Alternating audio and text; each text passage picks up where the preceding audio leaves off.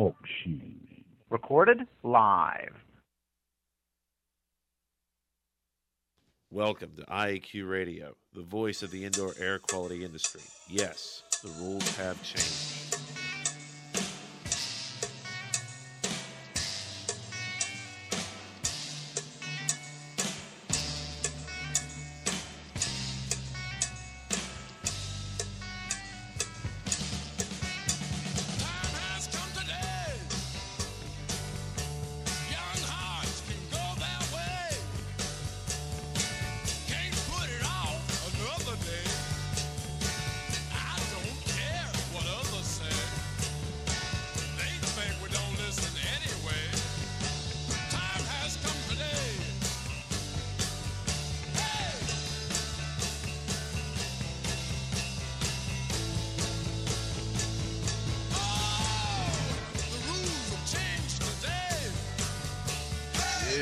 Have changed. Hey, good day wherever you're listening from, and welcome to Indoor Air Quality Radio, IAQ Radio, for Friday, October 22nd, 2010. This week, episode 184 comes to you from Studio C in beautiful McKees Rocks, Pennsylvania. My name is Joe Hughes, or Radio Joe, and here with me in the studio is the Z-Man, Cliff Zlotnick. Hey, good afternoon, Joe. Good day, Cliff. At the controls again this week is our new engineer, Austin Powers. Allow myself to introduce Novak. myself. My name is Austin Danger Powers. Danger's my middle name.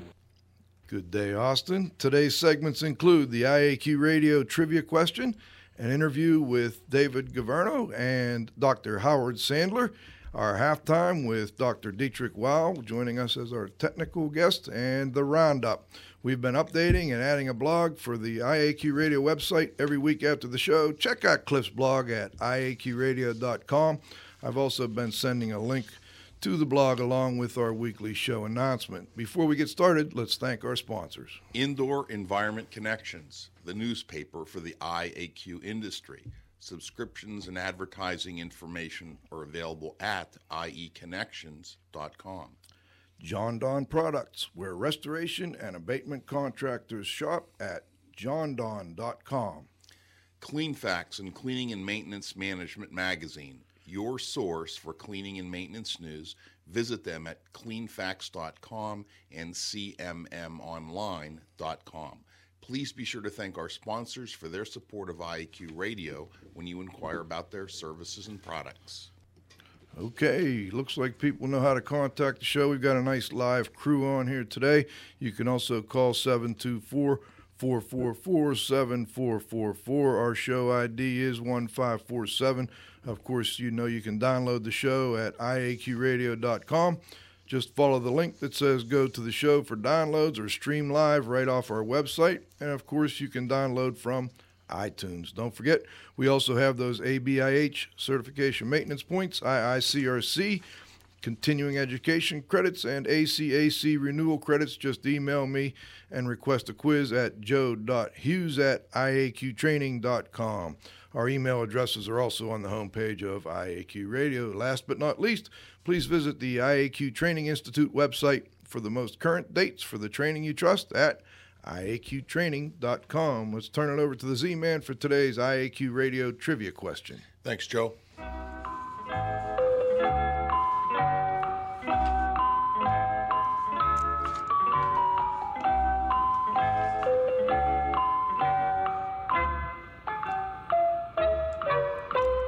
Win a cool prize by outcompeting fellow IAQ Radio listeners and being the first person to correctly answer the IAQ Radio Trivia Question each week.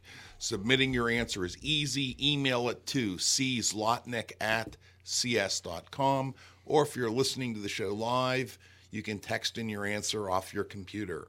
Congratulations!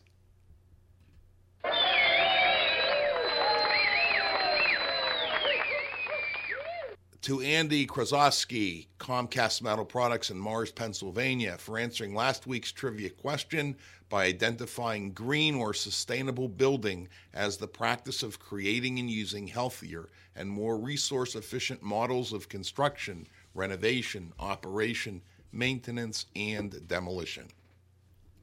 The IQ Radio Trivia Question for Friday, October 22nd, 2010 has been sponsored by Cochrane & Associates, the indoor air quality industry's dedicated marketing and public relations firm. Cochrane & Associates has created IAQ TV, the IAQ Video Network, the industry's portal for news and information related to indoor air quality issues. IAQ TV is the place to be. Visit them at IAQTV.com.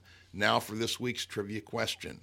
Name the United States federal agency responsible for conducting research and making recommendations for the prevention of work-related injury and illness.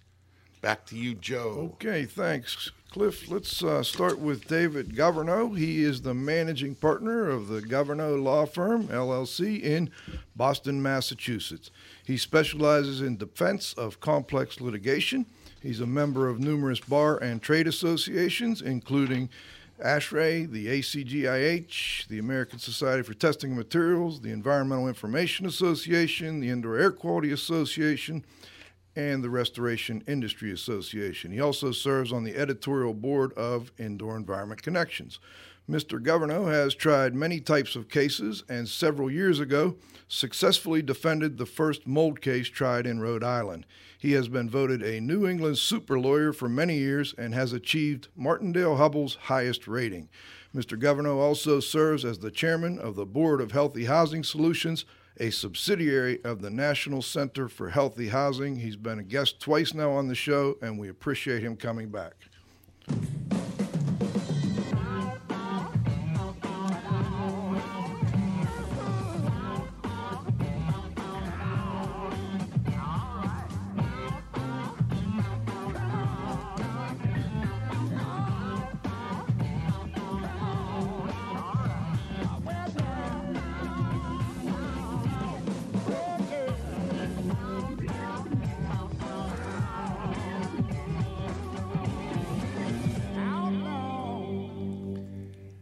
Howard M. Sandler, MD, is a physician specializing in occupational and environmental medicine.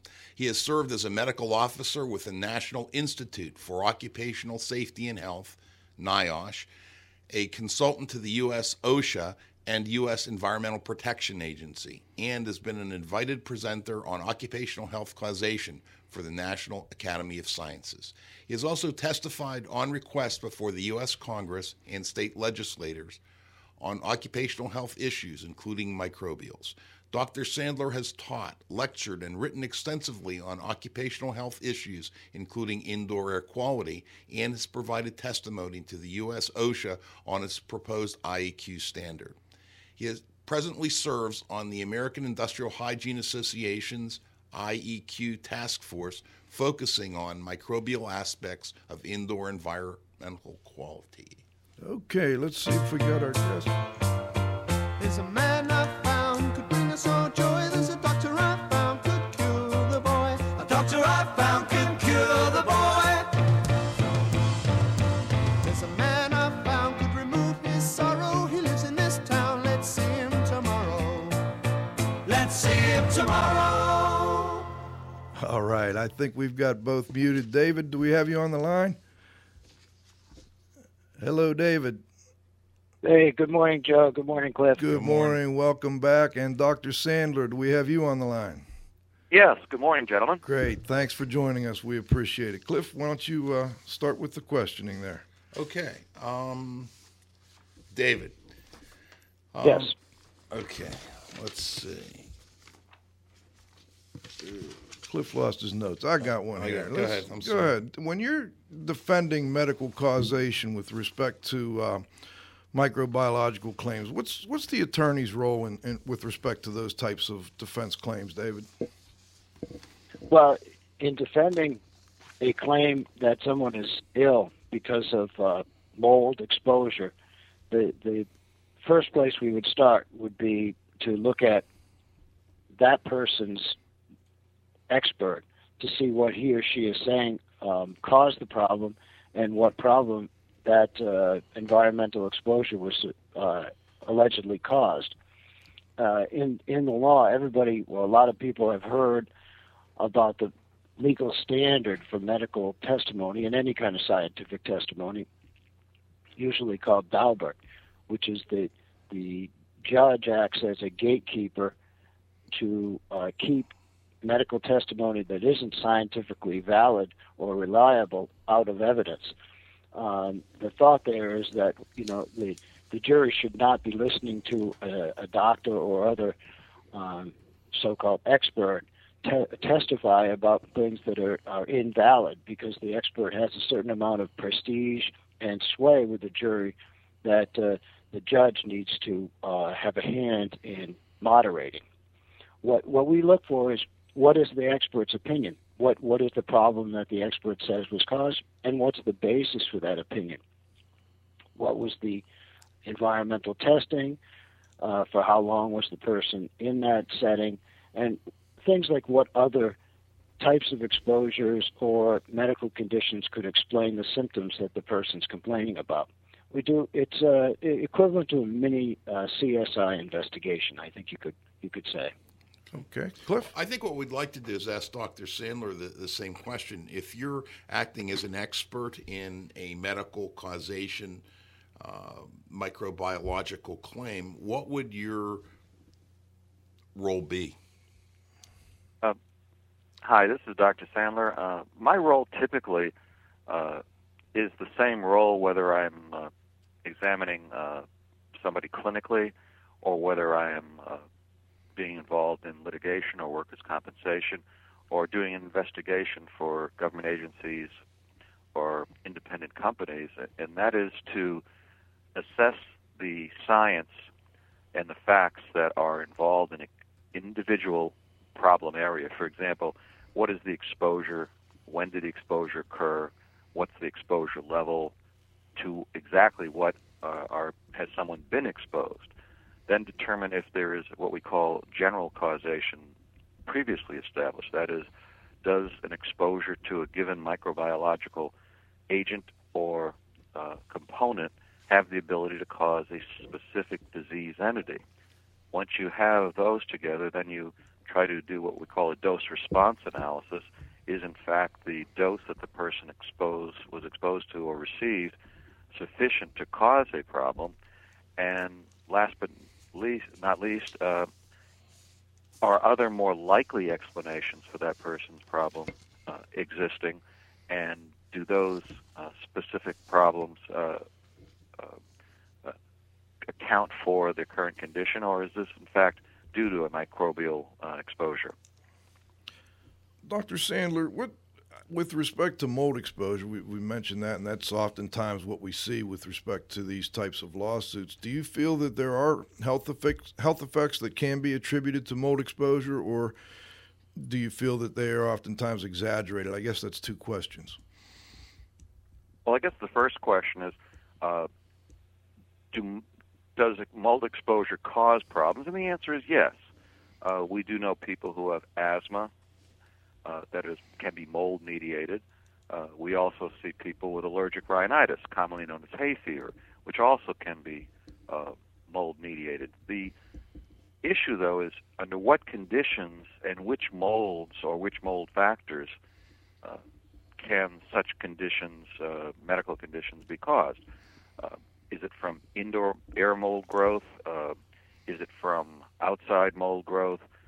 What is the exposure level necessary to have that? Do people who, quote-unquote, have atopic tendencies, meaning the tendency to develop allergies or asthma, are they the ones that are only at risk? So there's a lot of different questions that have to be answered, but certainly various conditions within the indoor environment may either contribute to, cause, or aggravate underlying asthma or allergies. Sometimes, however, I think that certain conditions or certain complaints, quote-unquote, are overemphasized, not necessarily exaggerated, but people are concerned about their health complaints these days, and there's always a concern of whether these health complaints can be the result of environmental or occupational exposures.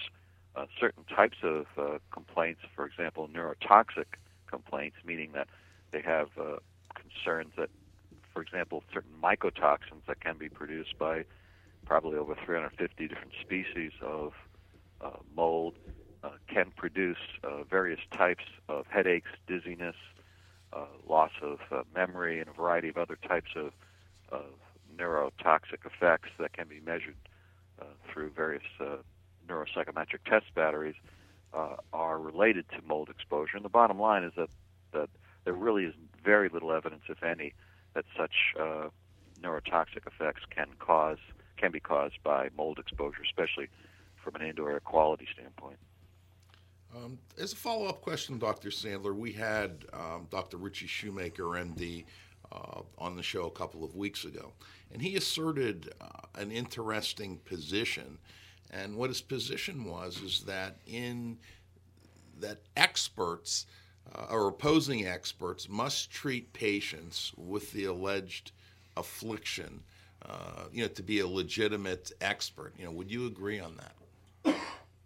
Well, I know who Dr. Shoemaker is, and I have been on the opposite side of several pieces of litigation where I've been an expert, and he's also been an expert. I think we have to be very careful when we try to limit people's credentials or qualifications to provide testimony to supposedly those who, quote, treat them. Dr. Shoemaker recently produced something called a research committee report on the diagnosis and treatment of chronic inflammatory response syndrome. And within that report, reiterated the same requirement that you asked me just a couple seconds ago.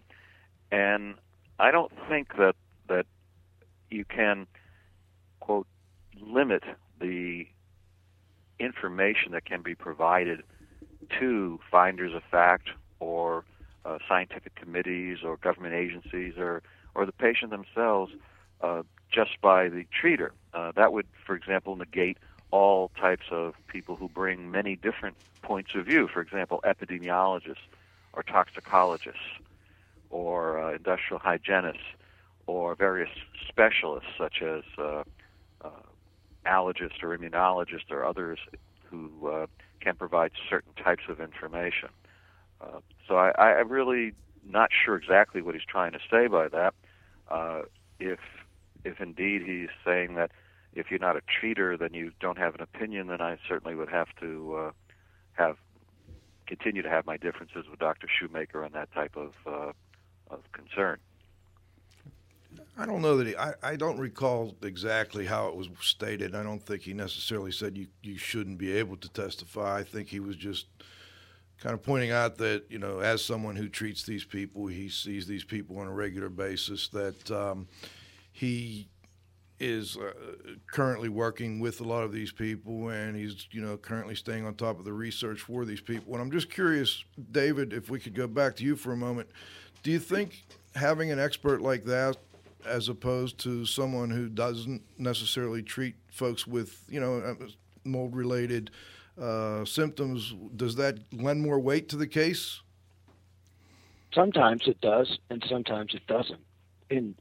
From a legal perspective, the admissibility of a particular, or the acceptance of an expert as a qualified expert to give an opinion is not necessarily based upon any one particular thing. It's not based upon a person's credentials. It's not based upon a person's experience. The judge will look at the experts, what the expert has to bring to the table, and basically answer the question, is that expert capable of giving the jury information that a jury as lay people cannot get for themselves or figure out for themselves? Often, someone who is involved hands-on in a particular trade or avocation will have more weight with that jury because they do that type of work day in and day out.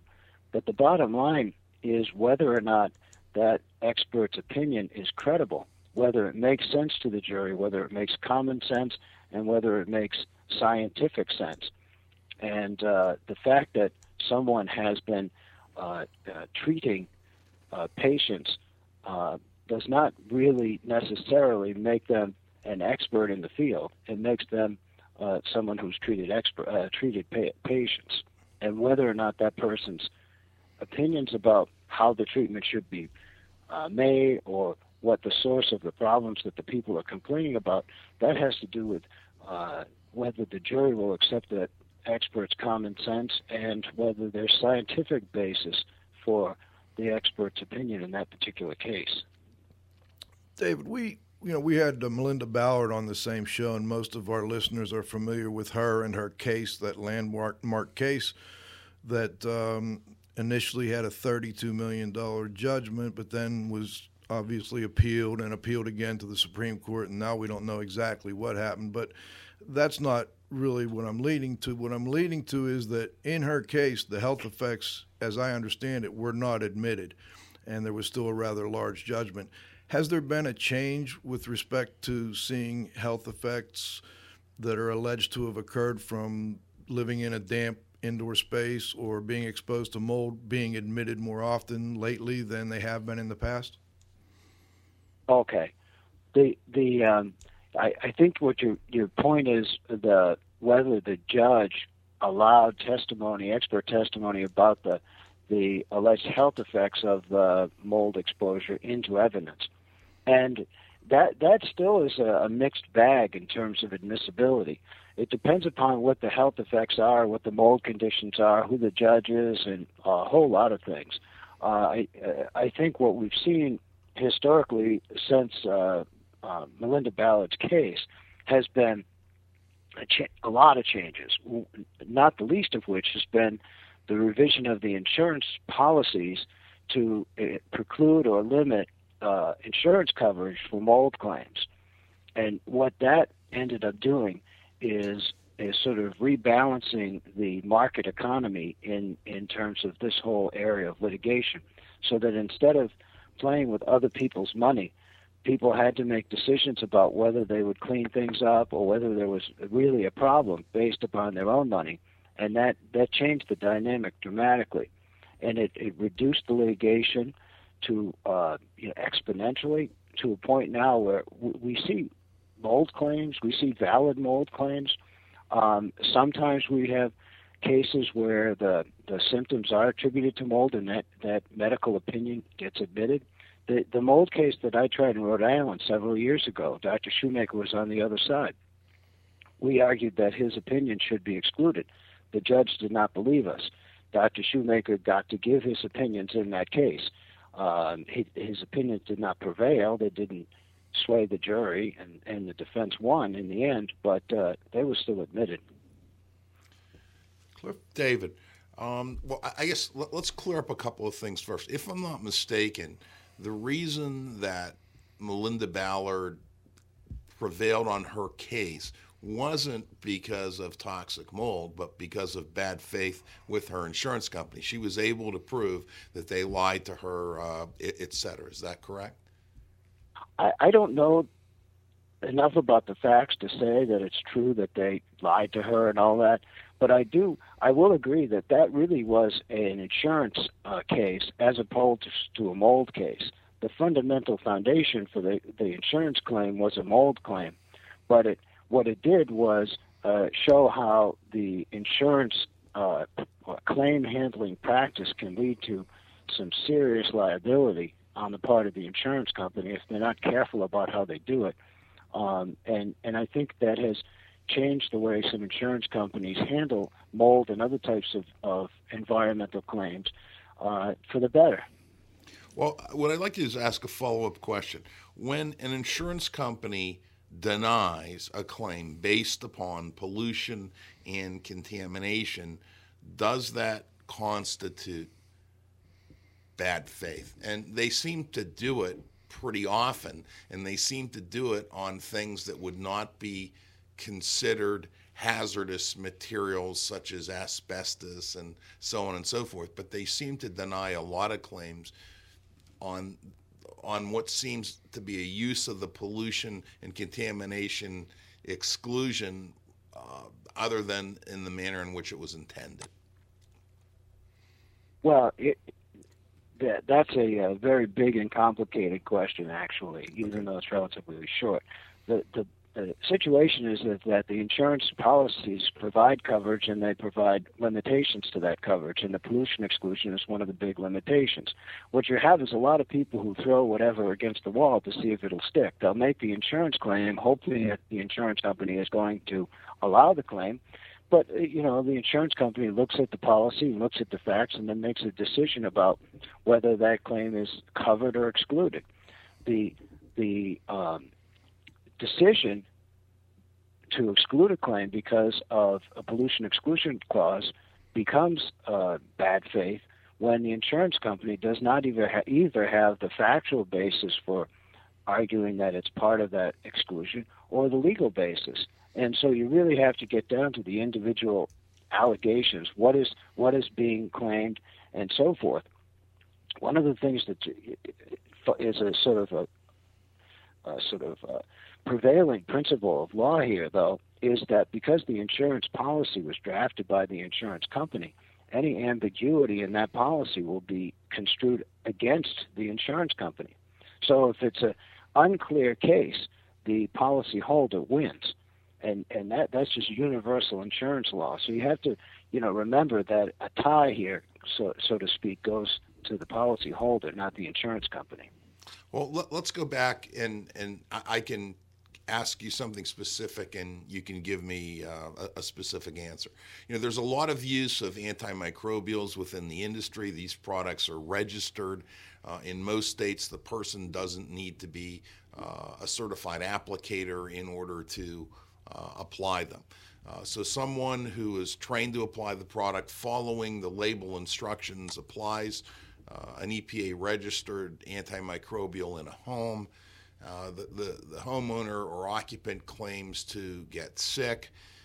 They end up filing a claim, and when the remediator goes to defend it, his insurance company uses the pollution exclusion to say he doesn't have coverage because the plaintiff claimed that somehow the use of this product within their environment contaminated or polluted it. Yeah, I could tell after about 4 words of the question, Cliff, that this is not a question that I can answer. Okay. Not without specific facts, because it's dependent upon who holds the policy, what does the policy say, what state are you in, how does that state construe these policies, and a whole bunch of other things that just don't let me say, oh, well, yeah, this insurance company is a bad actor here. You can't tell. They may be wrong and may be right. Okay, thank you, David. Dr. Sandler, there was a recent report, I guess it was last year, 2009, maybe it was 2009, the World Health Organization came out with a report on damp buildings. I just wanted to see what your thoughts were on that report, and if you could let our listeners know if you thought it broke any new ground. I'm quite familiar with the World Health Organization report, as I am the Institute of Medicine report and several of the more recent, what we'll call review articles or state-of-the-art assessments on this. I tend to agree with what the Institute of Medicine from the National Academy of Sciences and others have written. I think the World Health Organization went a little further on this particular round, saying that they think there may be a close to enough evidence to call for a causal association and not a mere statistical association, but a possible causal association between indoor air quality problems, especially moisture damaged buildings, and the either development or exacerbation of asthma. I did a very careful analysis of the underlying articles, though, the actual studies in which they tried to advance that claim a little bit more, and I still have some major questions as to whether those studies can be used to establish causation in the way that the World Health Organization attempted to at least say that was close to causation. Outside of that, I feel very comfortable with the continued findings of WHO, meaning WHO, as well as the Institute of Medicine and others, that indeed there are certain things that can be caused by or exacerbated by mold or what we'll call moisture or water-damaged environments. Go ahead. I'm sorry? No, I didn't want to interrupt you. Go ahead if you had more. Yeah, and that they are limited, but the vast majority of health complaints that have been potentially associated has still not been validated at this point. I'm curious on the causal association, the amount of evidence necessary to establish a causal association. Maybe we could use something that everybody is somewhat familiar with, and I think most people, just about anybody in the country, feels there has been a causal association established between cigarette smoking and lung cancer. Do you know off the top of your head how long ago that particular association was established, if so? Well, it depends on the answer to that question depends on a number of different facets, and that is there is no, quote, specific causal criteria that have been established for use and accepted by the scientific community that you need exactly these criteria in exactly these amounts before you have causation. I certainly think that we can say in the 50s that there was certain suspicions of a causal connection between lung cancer and cigarette smoking. However, I think by the 60s, certainly that was a firmer basis for a causal relationship had been established. A lot of that depends on what we call epidemiological studies, and that means how much evidence has been provided by studies in humans that are of the right type of study, meaning what we call a cohort or a longitudinal study on a large group of individuals that clearly can account for specific exposures, this precise disease, in this case meaning lung cancer, as well as the adequacy of the statistical analysis to say, yeah, this is large enough study that we see a clear and convincing correlation between the two. There's a dose-response pattern typically that is established when you're looking along those lines. So there are a number of criteria or factors that we can use in establishing causation. I think the key, or probably one of the most often cited causal assessment articles, is one by Sir Bradford Hill, published in 1965, based on a key mark or landmark address that he gave to a group of epidemiologists, in which he outlined roughly 8 factors that should be considered. Even today, we don't have NIOSH or OSHA or EPA or even the International Agency for Research on Cancer or the National Toxicology Program having set one specific methodology for establishing causation. It's still a little bit of an art. I think we're moving more and more towards that. I know I lecture on that periodically. So I think we have to be careful. But one of the key things in this particular area is, for example, when you brought up Dr. Shoemaker, Dr. Shoemaker's latest July 27, 2010 report that is, I think, was developed, it appears in conjunction with the Policyholders of America, is on something called chronic inflammatory response syndrome, which is a brand new diagnosis that really is not in the usual lexicon of diagnoses. If you check the International Classification of Diseases, 10th edition, the most current one, you won't find that listed there. And that's something that Dr. Shoemaker came up with on his own, as well as a specific diagnostic test for how you would make such a diagnosis, even if this syndrome does exist. And that's part of the problem in causation, is that you have to be very clear exactly what you're measuring for exposure, over what periods of time, how you eliminated other particular more likely alternative causes, and do you have tried and true, what we'll call validated diagnostic test criteria to, in fact, make that diagnosis. All those things are very important to answer your question for establishing a true causal relationship. Thank you. That helps me a lot in clearing that up. And I'd like to, after halftime, ask you about another issue with respect to causal relationships, and that's lead-based paint, since that's a significant media and regulatory issue at this point in time. But we've got to take a short break for our halftime, thank our sponsors, and I think we're going to have to hold off and bring Dr. Wow in on the roundup because we're running a little short on time and things are going well. Hold on one moment, gentlemen. We'll be right back.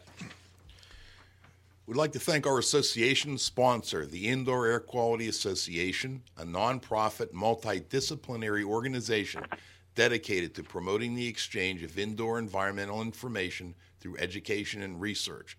Visit them at iaqa.org.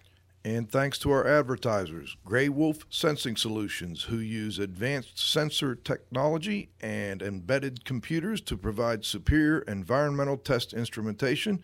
Visit them at wolfsense.com. Legends Environmental Insurance Services, the experts in insurance for environmental consultants and contractors for over 20 years. Learn about them at legends-enviro.com. And, of course, our marquee sponsors, Indoor Environment Connections, the newspaper for the IAQ industry, subscriptions and advertising information available at ieconnections.com. Jon-Don Products, where restoration and abatement contractors shop at jondon, JONDON.com. Cleanfax and Cleaning and Maintenance Management Magazine, your source for cleaning and maintenance news. Visit them at cleanfax.com and cmmonline.com. Please be sure to thank our sponsors for their support of IAQ Radio when you inquire about their products and services. Okay, let's go back to our second half and go back to our guests, David Governo and Dr. Howard Sandler. Dr. Sandler, before the break, we were talking a little bit about causal association. And I don't want to just spend the whole hour on mold and dampness, so I'd like to ask, and I didn't get a chance to ask you before the show how familiar you are with the issue, but what types of causal associations exist with respect to ingestion of lead-based paint, dust from lead-based paint, and children? Lead in general is certainly a toxic agent. And depending on the dose and the age and the route of exposure, you can, in fact, have a variety of different effects from lead-based paint. If we limit ourselves to childhood lead-based paint exposures, certainly we know that children who are exposed to large amounts of lead can get very sick, including die from overdoses of lead. The question, I think, comes more of what types of particular concerns or effects from lead exposure in children occur at very low levels well below which used to occur or be the average level in the United States. For example, in the 50s, 60s, and 70s, the average blood lead level in the United States was somewhere, especially in urban areas, around the 20s or even low 30s. We're now down to 2. And the question still becomes, well, do we see neurocognitive development problems or delays or neurobehavioral problems in children with very low blood lead levels? And that's still an area of controversy. Certainly there's a number of studies which purport to show that, in fact, that exists. However, at this point in time, there's still certain problems with the data. One would wonder why, when we've had a 90% reduction in the average blood lead level, that children, if indeed lead is has a big effect on academic performance, for example, why aren't kids doing a lot better if indeed lead was one of the primary causes of that particular types of problems? I currently am working on a case involving ADHD, attention deficit hyperactivity disorder, and there's not real good confirmation of an association between low-level lead exposure and ADHD. Okay, I've got a question for David. David, what new trends and tactics and strategies do you see opposition using in microbial claims, and how do you go about countering these efforts? Okay. Could I say something about lead? Please. First, next week is the U.S. Senate has declared it the National Lead Poisoning Prevention Week, so everybody should know that. And I happen to be giving a presentation on lead at a legal conference on Tuesday on whole issue of neuropsychological testing and experts and lead poisoning. So I've just recently looked at that topic, and Dr. Sandler hit the nail on the head in terms of the issue being one of sort of how low can you get this lead level, and how many different ways can you look at the studies and restudy it to find supposed health effects at levels that are just a small fraction of what you and I and everybody else in our age group grew up with, and maybe that and some more. So lead is certainly a big issue, and this renovation rule that the government has just come out has been a political hot potato for many people involved, because the question is how necessary are all of these protective tests and protective steps that cost a lot of money. But back to your question, Cliff, on what kind of tactic and strategies do we see in the microbial claims? I think the biggest tactic or strategy would be not filing the frivolous claims that we used to see all the time for, supposed mold effects that, were probably related to something else. The symptoms that people complain about typically from mold exposure are very common symptoms that are caused by a whole bunch of different things. And to attribute it to mold is a difficult scientific proof to make, and that's why a lot of the mold cases failed in terms of the causation testimony being admitted, because there was not enough, scientific weight behind these opinions to allow the judges to admit the evidence in trial. So I think we see a lot fewer mold cases. We see some, a lot of property damage mold cases, which are fairly straightforward. But the personal injury mold cases, we see them less frequently, and we see them generally being made for less dramatic effects. The case that I was involved in Rhode Island was a claim for a permanent brain injury from mold exposure. And, if that person was making a claim for a transient allergic response, then she might have won the case. But to claim a permanent problem is a different deal. So those are the major differences I see. More selective on cases and less aggressive in terms of what they're claiming. I'd like to throw out a topic for both of you to give us your perspective on, one from the legal side, one from the medical side, and that's this corrosive drywall issue. Some people call it Chinese drywall.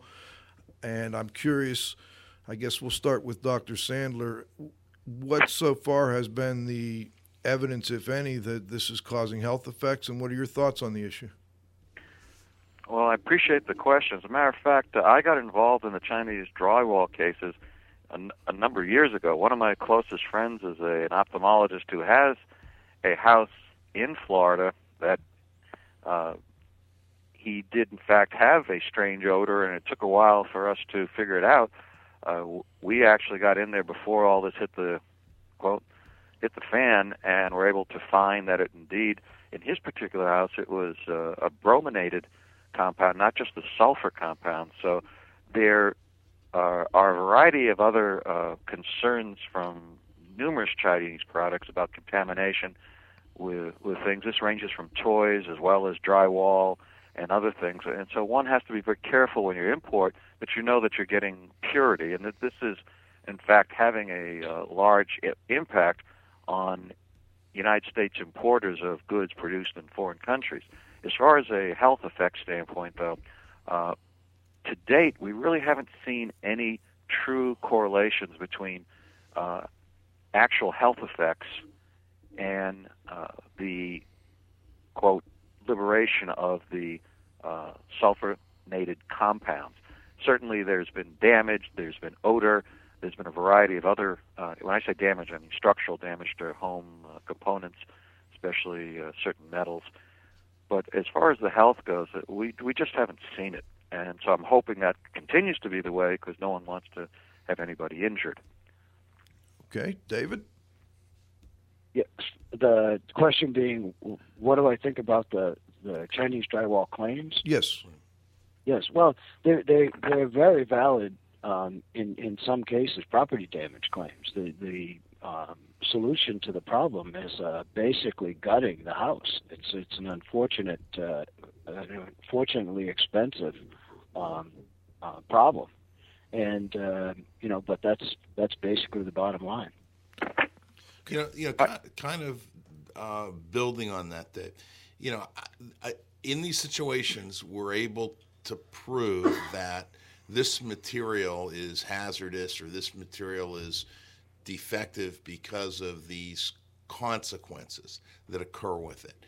And, in the United States, manufacturers of drywall for years have been using cardboard to make the drywall, knowing what happens when that cardboard gets wet and stays wet. So, if this Chinese drywall is a product's liability issue, why isn't regular drywall that gets wet and mold grows on it a product liability issue? Well, I see where you're going there, Cliff, because traditionally, for decades, drywall has been manufactured with a paper-based facing. And, it was only recently, after, say, the 70s when houses got tighter and things got developed, there were problems with the facing of the drywall getting wet, that we saw the mold claims and et cetera. And I understand that there's a new technology involved to put fiberglass or some non-cellulose-based facing on the drywall, and you always get into sort of a conundrum when you have new products, particularly building products, suggested and placed into the marketplace, because the first time some company is selling fiberglass-faced drywall that can be wet and then allowed to dry out and not support mold growth, does that automatically make all of the other drywall somehow defective? I don't think so, because there could be first off, there could be problems that we don't anticipate yet associated with the fiberglass-faced drywall.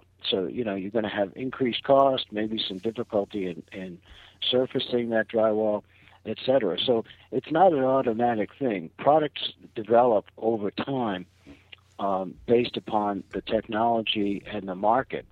And certainly one of the things that everyone knows is that cellulose-based drywall supports mold growth if it gets wet.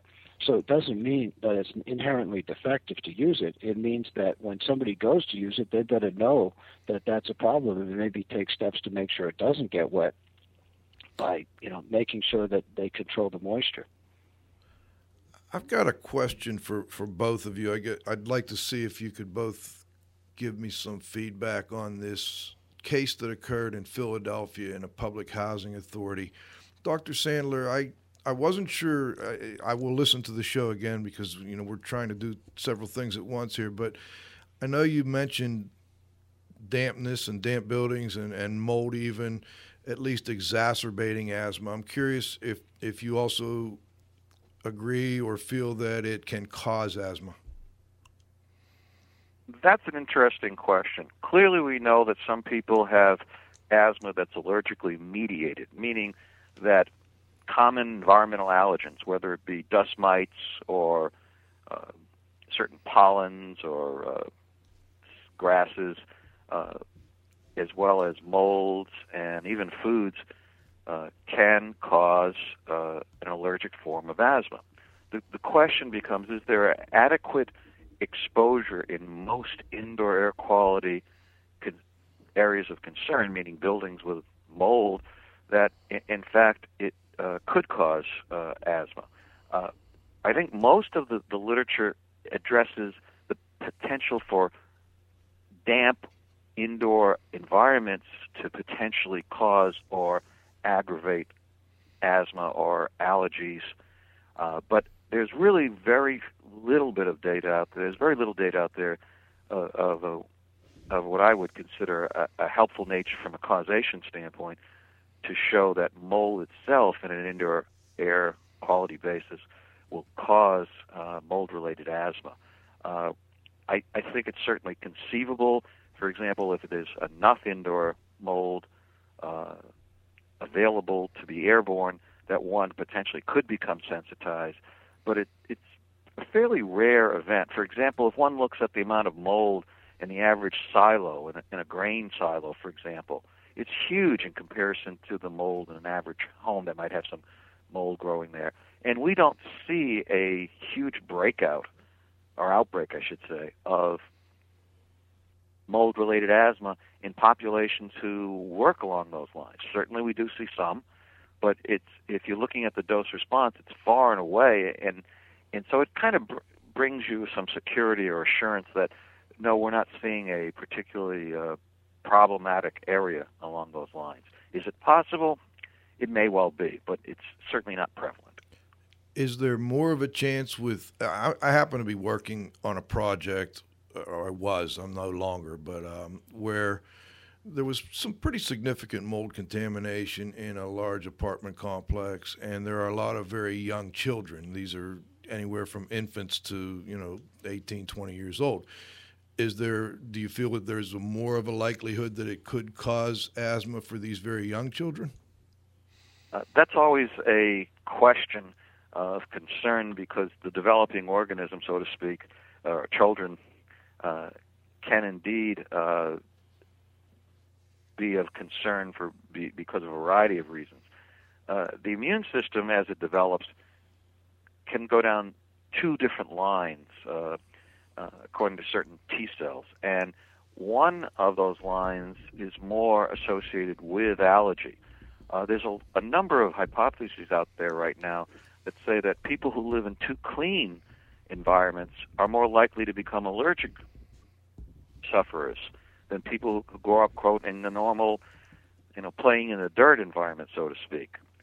Therefore, while there is a concern for children in the way they differentiate their immunological system, there really isn't a whole lot of data out there to show, in fact, that one tends to get more from indoor mold as a child. Certainly we see children with more allergies and asthma. There's something called childhood asthma, if you will, but it's unclear exactly to what that type of exposure could occur. The other issue is, are we talking about moisture-based buildings where the moisture is just an indication of some other type of problem going on, or what we'll call a surrogate measure? For example, is it the fact that you see more mice, or you see more cockroaches, or you see other types of allergens? And it may just be the fact that certain types of buildings are not as well kept as others, and that may be indicative of something where there's water damage or increased moisture. That's absolutely the observation I had, too, on this particular project. There were multiple issues. I don't think anybody could tease it out and say that the mold caused this asthma. The child might have developed asthma anyway. It's a tough issue. David? And as well, one other thing that I should mention is that people are rarely allergic to just one thing. Usually atopic individuals have multiple allergies, and so it's often very times difficult, if not impossible, to figure out which continued exposure, which allergen is causing the clinical effects. David, with respect to that housing authority, the Philadelphia Housing Authority, I understand they settled for a large amount of money, and correct me if I'm wrong, and I believe it was because one of the occupants of one of these units, a child, had an asthma attack, went to the hospital, and ended up on having significant health issues, and I believe may even be dependent on machines to stay, to function normally at this point in their life. Can you give us a little update on where that is and what your thoughts are on that case? I can tell you a little bit about that case from a sort of 35,000-foot view, because I was not involved in that case, and I don't know the specific facts. But what I can tell you that should factor into your analysis of that case is that my experience with tort cases, like the civil cases in Philadelphia per se, Philadelphia juries are another world in the United States. There are things called judicial hellholes, and the Philadelphia court system is one that is very well known to award huge verdicts, many times more than the same case in a different place. And so often that will skew the settlement values of cases, and I suspect it had something to do with the number that this case ended up settling for. Okay, gentlemen, we're going to go to what we call our roundup. We've only got about 5 minutes left, but we'd like to go around the horn and ask one last question. Move 'em on, hit 'em up, move 'em on, hit 'em up, rawhide. Cut 'em out, ride 'em in, let 'em out, cut 'em out, ride 'em in, rawhide.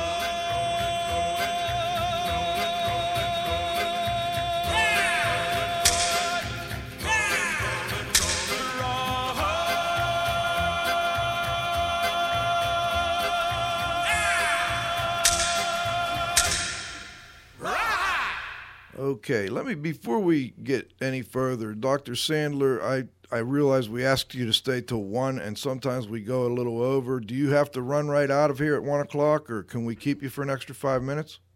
I'd be happy to stay with you guys for a while. Thank you. David, same question.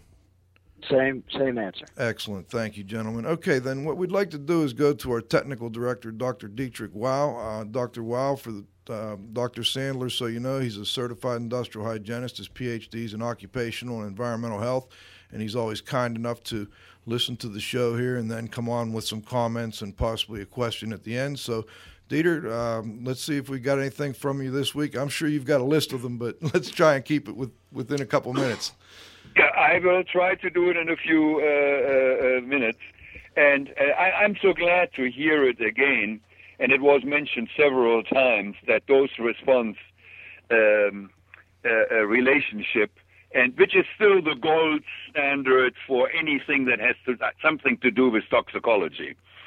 And I'm well aware of the fact, listening to Dr. Schumacher, I don't know whether it was 2 weeks ago or whatever, he can't come up with a dose response because he's working with humans. We can't get that over there.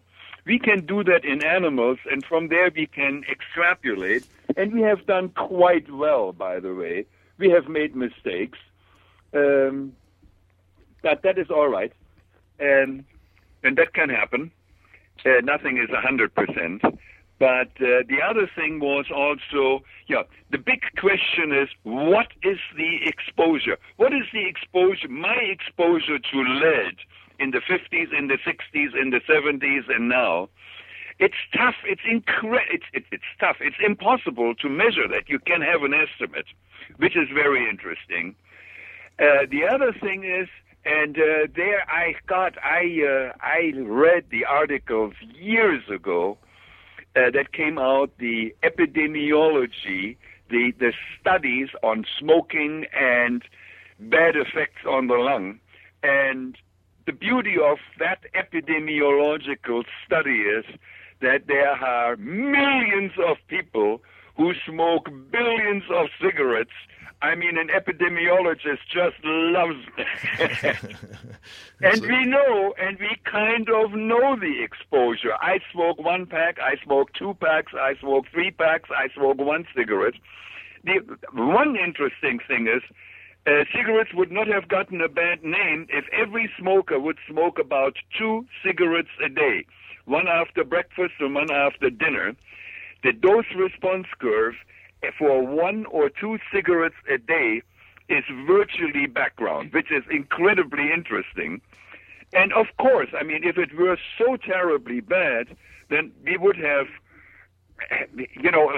trucks going around town picking up the dead bodies of smokers whom we can't bury anymore. So, I mean, that was interesting to me. Right. And before I hang up, congratulations to Andy again. I know Andy very well, and he likes today's show because he's very much interested in lead. And Andy and I are working together for many years. And I don't give him the answers. I don't know the answers. Right. You don't know the question until anybody else does. Right? Dr. Weil, thanks as always. We always appreciate you joining us, and I'm sure we'll talk after the show. Sure. Before we round up, I've got one more question here, then Cliff has one, and then we'll ask our guests if they have anything they'd like to add. I'd like to get one to Dr. Sandler. Are there any other indoor air quality issues that have kind of gone underreported, under-evaluated because of the fact that there's so much emphasis now on dampness and mold? I think that's a very important question. I'm glad you asked that. Over the years, indoor air quality has sort of morphed from concern about comfort issues such as humidity, temperature, fresh air supply, to issues of chemical constituents in the air, to now issues concerning microbiologics. It sort of seems like it's following patterns that are not necessarily based on scientific interest, but are based on popular beliefs or concerns. And that I think, for example, one of the things we always want to make sure is that we have adequately accounted for what we call confounding variables. If you do a symptom survey of individuals in a building, especially a enclosed or closed space type of environment, you'll find people with symptoms, just like you'll find people with symptoms all over the place. And one of the areas that hasn't been looked at is, what about the stress within a specific building? Are people concerned about particular odors? Are people concerned that they're being exposed? Do people have jobs that are creating a lot of stress? And how does those stress or psychosocial factors, if you will, impact the reporting and appearance of symptoms, especially that might be attributed to chemicals or microbiologics? Well, now would be a great time to look at that. I'll bet there's a lot of stress within a lot of buildings right now. People are very concerned with this economy. Absolutely. Okay, well, thank you for that. And then, Cliff, I know you had one more for David. Yeah, I have one for David. David, what's your view from 35,000 feet, I guess, of the U.S. Green Building Council class action suit? Well, I did read the complaint, and it's fashioned as a class action. It makes claims that the U.S. Green Building basically hasn't done what it's claimed to be there to do, and it's going to be an interesting controversy. I remember writing an article in the IE Connection a couple of years ago on this whole green building phenomenon and how it is going to spawn litigation, because what happens in the green setting is that you basically have certifications. You have to meet certain requirements, and it's supposed to perform in a certain way. And if it's like anything else, false advertising, if you're not getting what was represented as having being delivered, then you have a potential lawsuit. So I can't really comment on the specific facts of whether this is a valid claim or not. It's an interesting claim, and these things have a way of shedding some light on issues. It's hard to know right now. I can tell you that one of the things that I've seen in litigation is how the litigation field sort of messes up the marketplace. I think we're seeing it in the lead poisoning area, where there's a lot of public money being focused in on lead, when there are a lot of other health issues that may be more deserving of money. And with that, I'd like to point out an article. Many of you may follow this journal called Environmental Health Perspectives. And there was an article in June of 2007 by a number of authors, including David Jacobs, who's with the National Center for Healthy Housing, on improving indoor environmental quality from a public health perspective, where they looked at a whole bunch of different things, not just the ones that might get the person in the house some money if they sued for them. And I think from that perspective, it's not necessarily the so-called bad actors that get the publicity that are the ones that need the attention. You've got to look at it from a more cost-benefit perspective, not just will this lead poisoning claim bring some money to the occupant. It's more important to look at what what money can be spent and what benefit can be had from the spending of that public money. All right, before we go, we always like to give our guests the last word. Dr. Sandler, is there anything we missed or anything you would like to add for our listeners before we sign off for the day? Yeah, a couple of things I'd like to point out just very briefly. And one is in regards to Dr. Shoemaker's research committee report that his, quote, newly described syndrome, the chronic inflammatory response syndrome, is an immunologically based problem. I do note that, for example, that there are a lot of people living with HIV and AIDS who have severe immunodeficient syndromes, and yet I've yet to see a single recommendation come out of the National Institutes of Health or the Centers for Disease Control and Prevention saying that they shouldn't be living in the Gulf Coast because of the huge amounts of molds that are there, and whether, in fact, somebody with an already impaired immune system would be at increased risk of mold-related effects. I just don't see it. The second piece is that I think we've now had an experiment going on, unfortunately not by design, in New Orleans where there was a tremendous amount of mold that was growing in there for many years, and a lot of people who have gone down there and done rehabilitation, remediation, including a group of NIOSHers, my old outfit, the National Institute for Occupational Safety and Health, and the preliminary reports are not showing that these people are developing mold-related problems, even though clearly they've been exposed to much higher levels of mold than the average individual in a, quote, mold-contaminated home is. All right. Well, thank you for that. And can you let listeners know about your website? I believe it's SOMA. Yes. We're an occupational, environmental health, hygiene, toxicology, ergonomics firm that works with government agencies and various groups throughout the country in assuring people are safe and healthy. And our website is www.somaonline.com. Thanks so much, and thanks for joining us. David, before we go, any final comments, things you'd like to add? I did that just a minute ago. Oh, I'm sorry.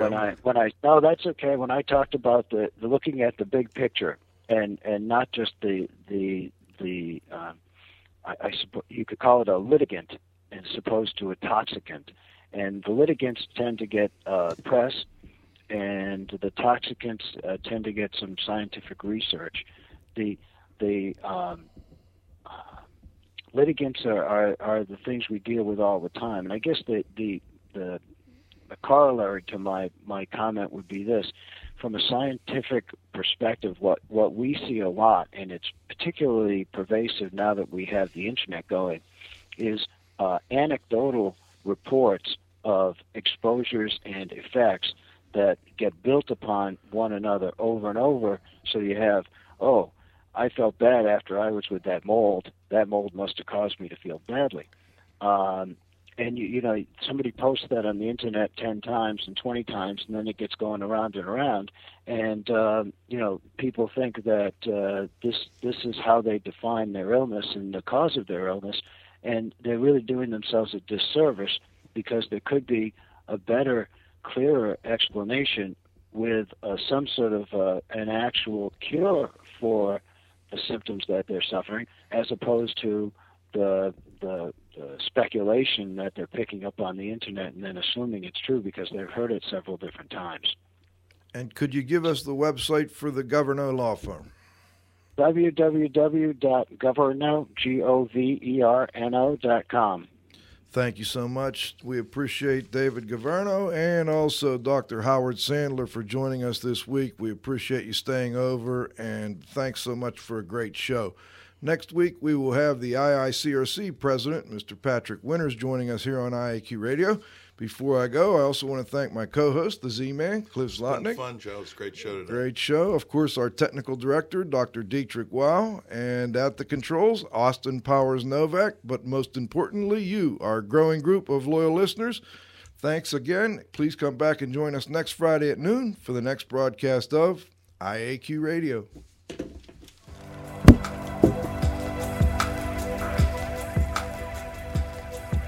This has been another IAQ Radio production.